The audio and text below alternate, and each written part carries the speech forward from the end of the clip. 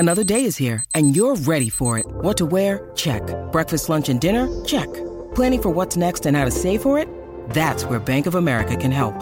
For your financial to-dos, Bank of America has experts ready to help get you closer to your goals. Get started at one of our local financial centers or 24/7 in our mobile banking app. Find a location near you at bankofamerica.com/talktous. What would you like the power to do?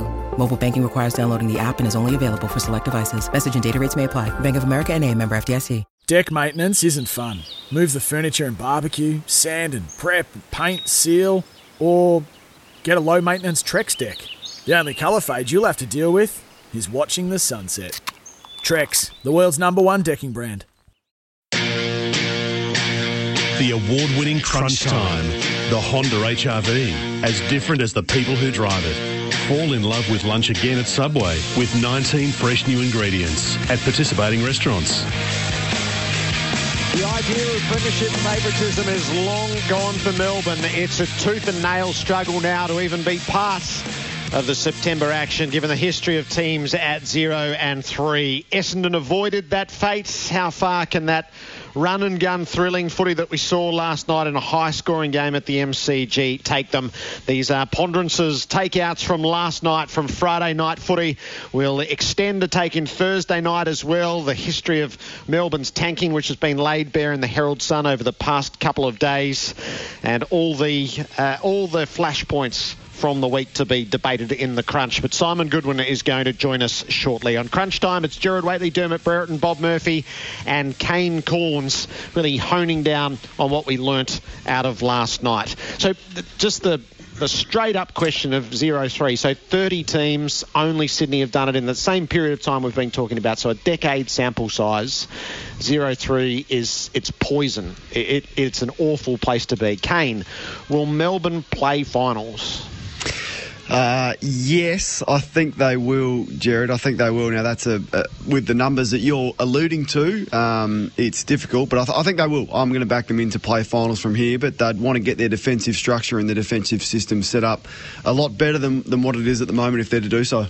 I see the question twofold, that they may play finals, and I'm kind of with Kane that I think they're probably good enough to get there, but when the energy it takes now to make up the ground, history probably shows us that you might make it, but you've burnt too many tickets along the way to make a big impact. And this was Melbourne's year to challenge. So I think that's the real kicker to it. For me, unreservedly, yes, they'll play finals. They're too good a team. They'll get on a roll somewhere. But what this start and the way we've seen them beaten tells me is there are character flaws there.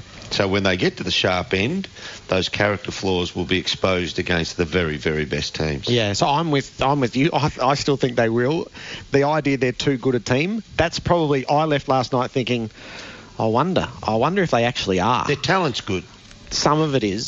So they've got. Are you discerning between a good team and a well-talented team? They don't look like. So they had a long tail last night, which surprised me. And it wasn't. We started to talk about it in the pre-match. Then you started to look around, going, "Yeah, actually, they're not.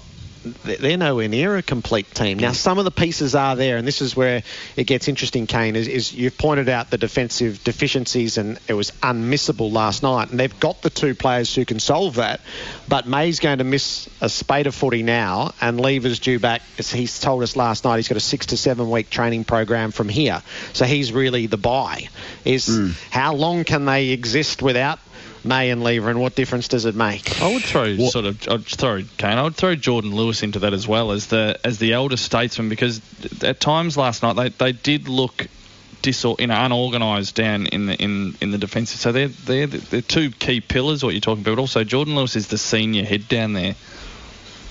And all of a sudden, when Lever's there, Frost and McDonald become the third banana, where they're defensively okay, but Lever comes across and intercepts. So his absence is huge. We know that. But I know it's been spoken about a lot this week, but the disappointment from Stephen May and the way that the Melbourne supporters should be feeling about the way he turned up to pre-season, by his own admission, and Jordan Lewis went on radio to say that they were disappointing. I'm paraphrasing here, disappointed in the way that he turned up. I can't get my head around it, Bob. You're a bit more forgiving than what I am, but how an AFL player who's 27 years of age, he's a captain of a club, a former captain of a club, can turn up at a new club on a multi-year, multi-million-dollar contract out of shape. I can't get my head around that. I mean, these guys get a lot of time off now, so we know that. So they get their 8 to 10 weeks in the off season. If that's the case, because generally, if a player going to a new club, you get the best version of them when they arrive. So to hear that is quite staggering. So he plays last night, Derm. So if he plays last night, I think they win. There's no way McKernan is kicking 4 on Stephen May last night, particularly if he's under an injury cloud as well. So he plays, he's fully fit, he's at the top of his game, he's sharp. They win last night. So that's the impact that his pre-season is having on the team right now. And also it's a distraction. Gary Lyon, a former club great, has spoken about it all week. That's a distraction. The tanking situation yesterday is a distraction. These are all 0.5%ers that add up and perhaps weigh on the players' minds as they go out to play last night. I spoke to Stephen May last night before the game, saw him out in the ground, we were chatting away and just sort of having a good, honest chat, and it was not to be, use it straight up on air. But I got the feeling from him that he regrets what he said and he feels like he wasn't all that far off being in pretty reasonable nick as a footballer when he got there, as opposed to the way he sold that story. I think so outside influence have picked up that and run with it and made it something more. It'd be interesting if we could speak to Stephen May at some stage in the next week or two and get his true version on what words he's this is Jordan Lewis pre-game, so this is on 3AW. I think May would look back. He's reacting too, Kane, to what he believes he's heard Stephen May say. But he's seen it. He's there. Jordan Lewis is a 4-time. He's been around the block a few times. I think May would look back at the way he arrived at the club and wouldn't be happy. Maybe the standards they have at the Gold Coast, maybe that's the standards they have at the Gold Coast, but we have high standards at Melbourne. He understands that. It's just so you can give it to the people out there who local footballers, park footballers. When you talk about a bloke hasn't turned up in shape, you're thinking of a bloke who comes in looking like Mick Nolan when he should, he should look like Lance Franklin. He wasn't that. When he says I come in out of shape, he's still the same size and shape. His skin folds might be 2% more, which at the high end is not conducive to playing absolute top footy, but he's not a blubbery mess or anything like that. And a young club, they have different, as the Gold Coast Suns, they have different aspirations and the likes, but their professionalism still is good enough that somebody turns up and they're near enough to perfection in terms of the adult physique for footy. I don't buy that. Their standards are less. They still have insanely high standards. I think his word usage has been taken out of context here, and I think we in the media have picked it up and run with it more than it should have been. All right, more on Melbourne in a moment. The Essendon side of things. So you're thinking Hooker or Danaher? Who do they want back first now? Now they've got one on the board. They've opened the account. Who do they need back quicker than the other? Given the footy god says you can have one back right now, I almost think it's Cale Hooker. Danaher, we know, is the better pure footballer, but I almost think it's Cale Hooker that they need back just for troubleshooting at either end, whichever end they find they're a little bit distorted in. He can go and fix that up. That's while they're a great question. Finding their mojo. Well, they'll get Hooker back first. That much we know. He probably plays next week. My take out, and we might delve, we might not. The umpiring was so poor last night. Oh, so poor. It has to be better than that. Especially has to be better than that in a showpiece game like Friday night. Okay, so Melbourne 0-3. We know the historic ramifications of that. The Demons coach Simon Goodwin is with us on Crunch Time. Simon, welcome. Afternoon, Jared. Afternoon, boys. Did you leave with some decent-sized headaches last night?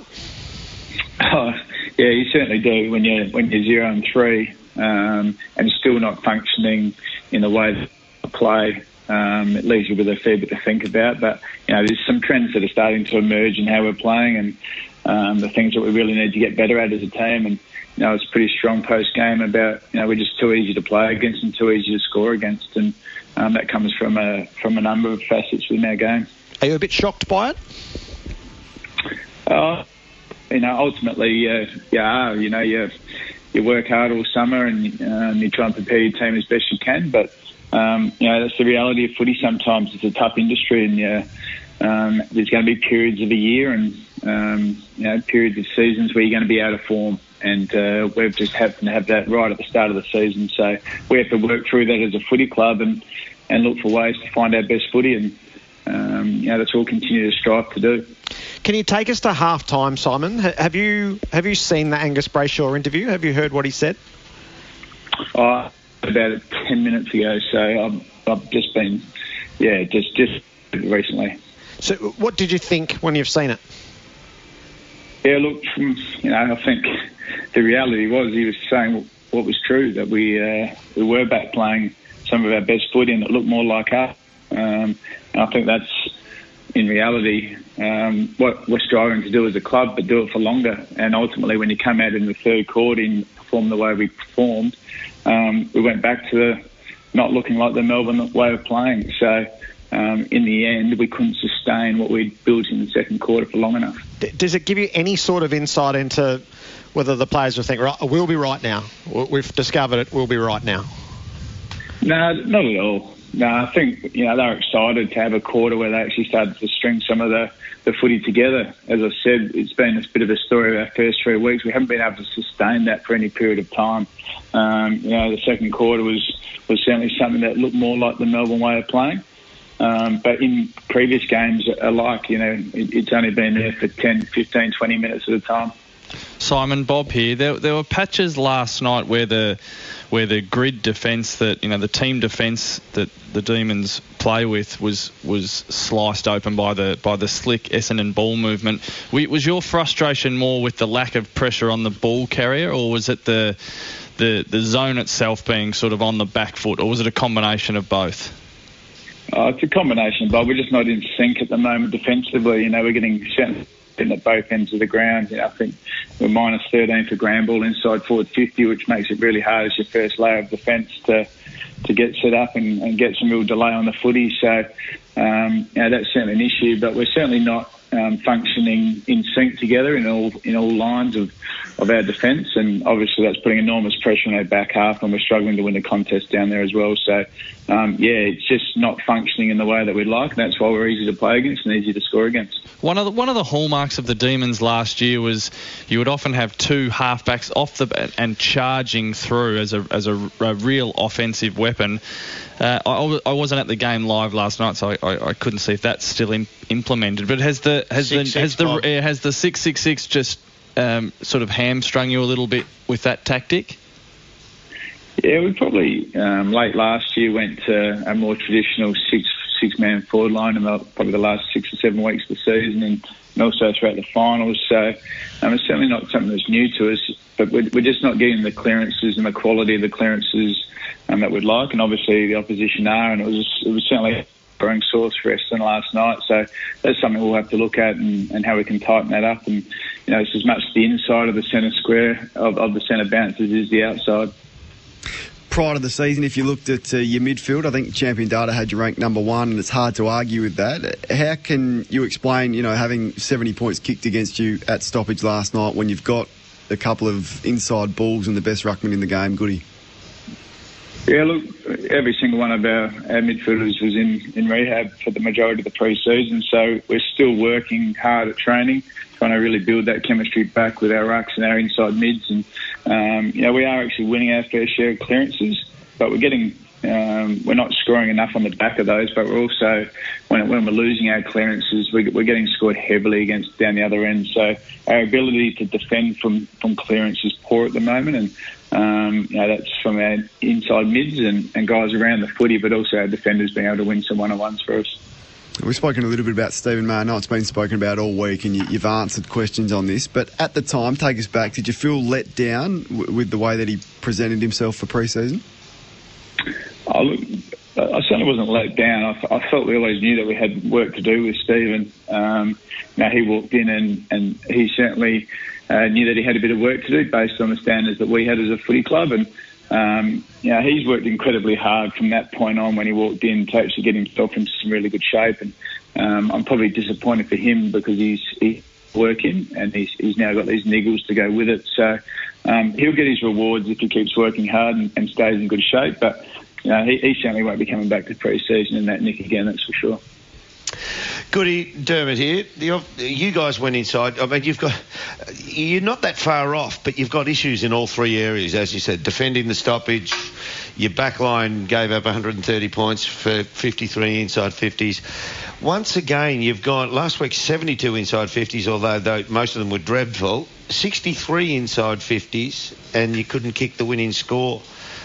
What needs to happen with the forward half of the ground? Yeah, look, we certainly need to connect better.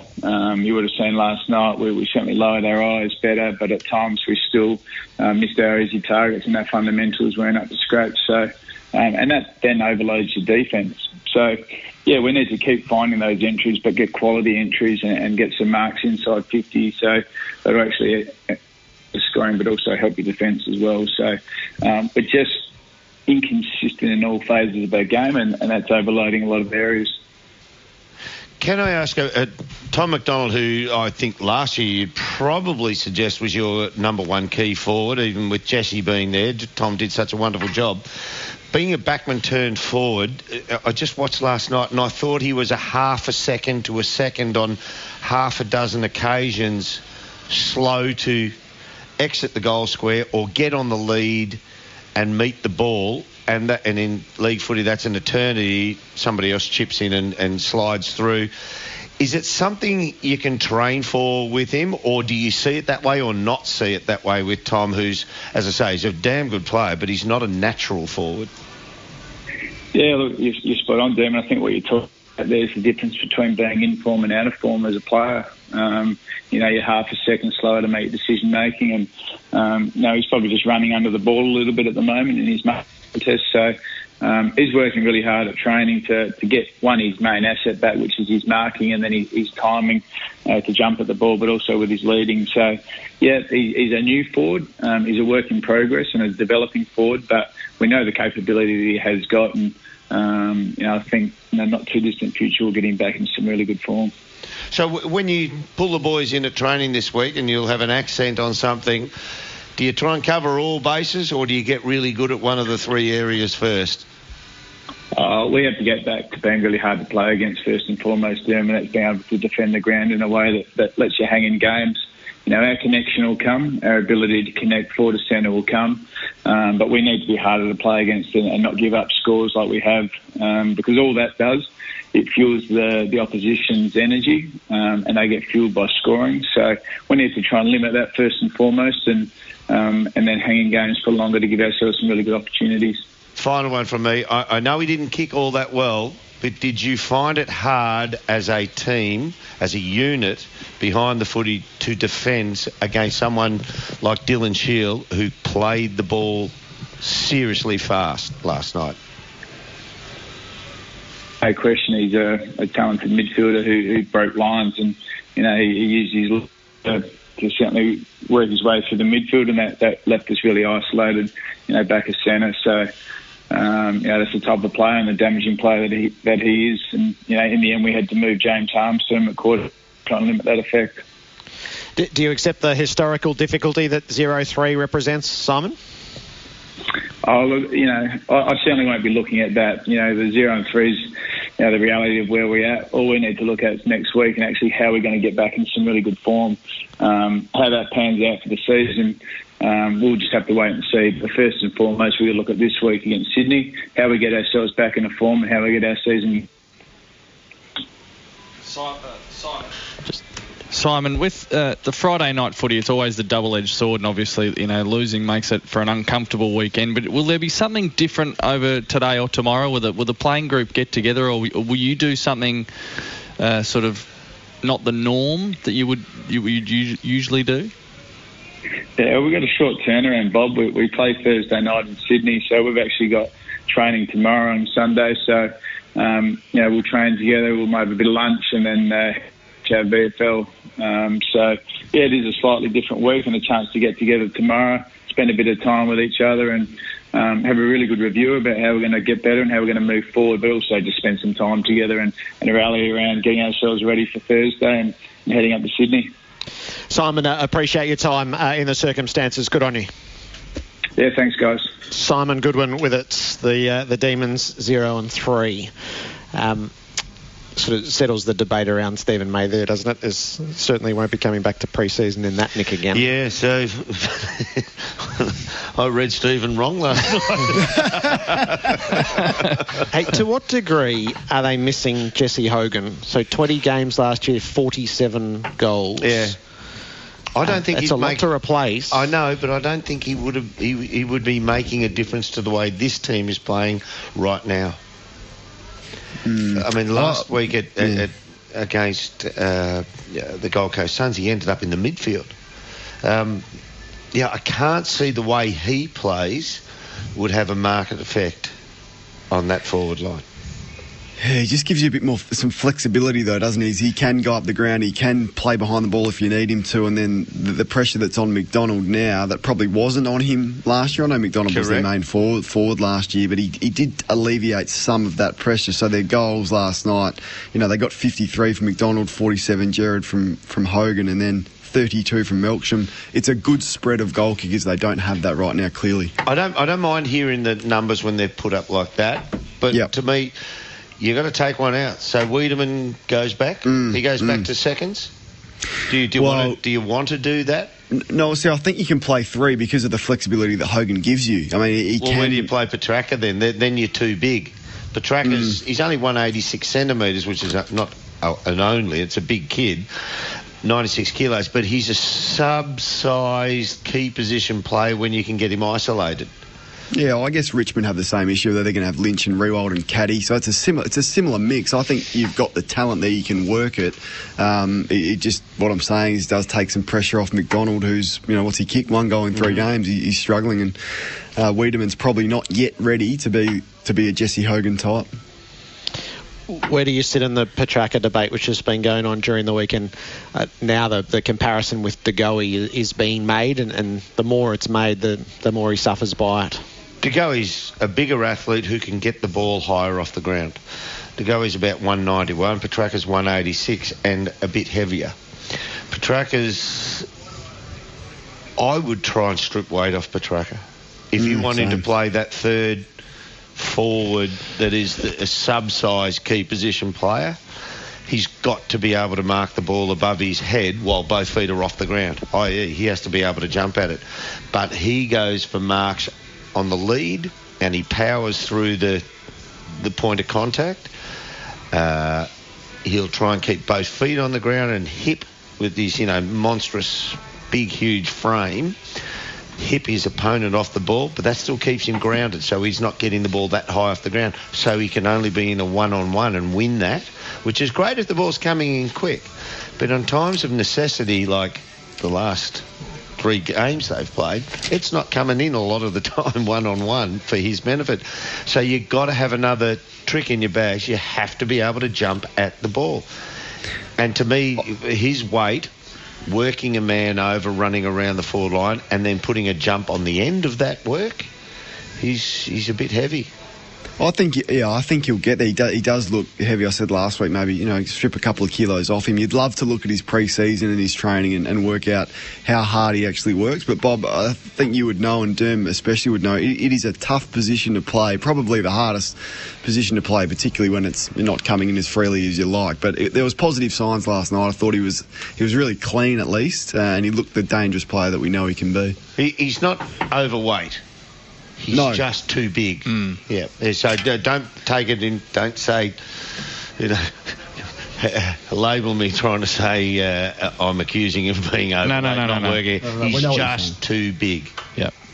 I just think Melbourne are horribly out of form. That position will probably hurt the most when a side's horribly out of form. He looked lost the first 2 weeks. I saw there was enough last night, particularly in that first half, where I thought that's the Petrarca that we think he can become. So more clean consistently. over the footy. Yeah, when the fumble and that matchup is we're seeing a lot of those players. De Goey, Caddy, Robbie Gray when he goes forward, and Jake Stringer's now he's starting to show that medium size forward can be a really, really difficult matchup. What's the position that Dusty Martin holds when he goes forward? That's right. Danger as well. They throw the cat amongst the pigeons. Kane, before you leave us, just give us your best 30 or 40 seconds on Adelaide.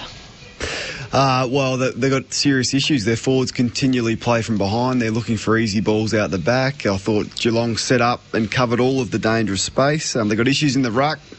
Clearly, Riley O'Brien is not going to be up to it. Sam Jacobs is getting on a little bit. So, look, their draw is favourable. I think the next 4 is North Melbourne, Gold Coast, St Kilda and Fremantle in there before a showdown. 3 out of their next 5 at home. So they can get their game going, but this isn't the Adelaide I thought we'd see prior to the start of the year. So where do you think this Adelaide sort of ranks in the scheme of things? This Adelaide's in the struggle to make the 8, isn't it? Correct. This is the Adelaide that's in from 6th to 12th, I would think, Jared. Can I ask him one question?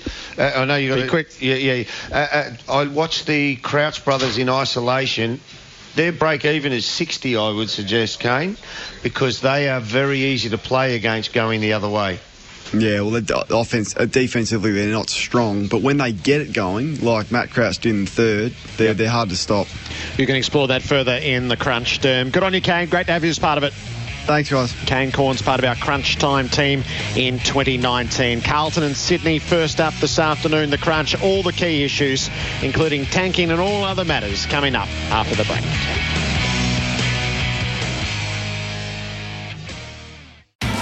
It's Tyre Power's Big Footy Final Sale. To kick things off, you can get the power to buy 3 and get 1 free on selected Toyo passenger car and SUV tyres. Tyre Power's Big Footy Final Sale can't last. Visit tyrepower.com.au now.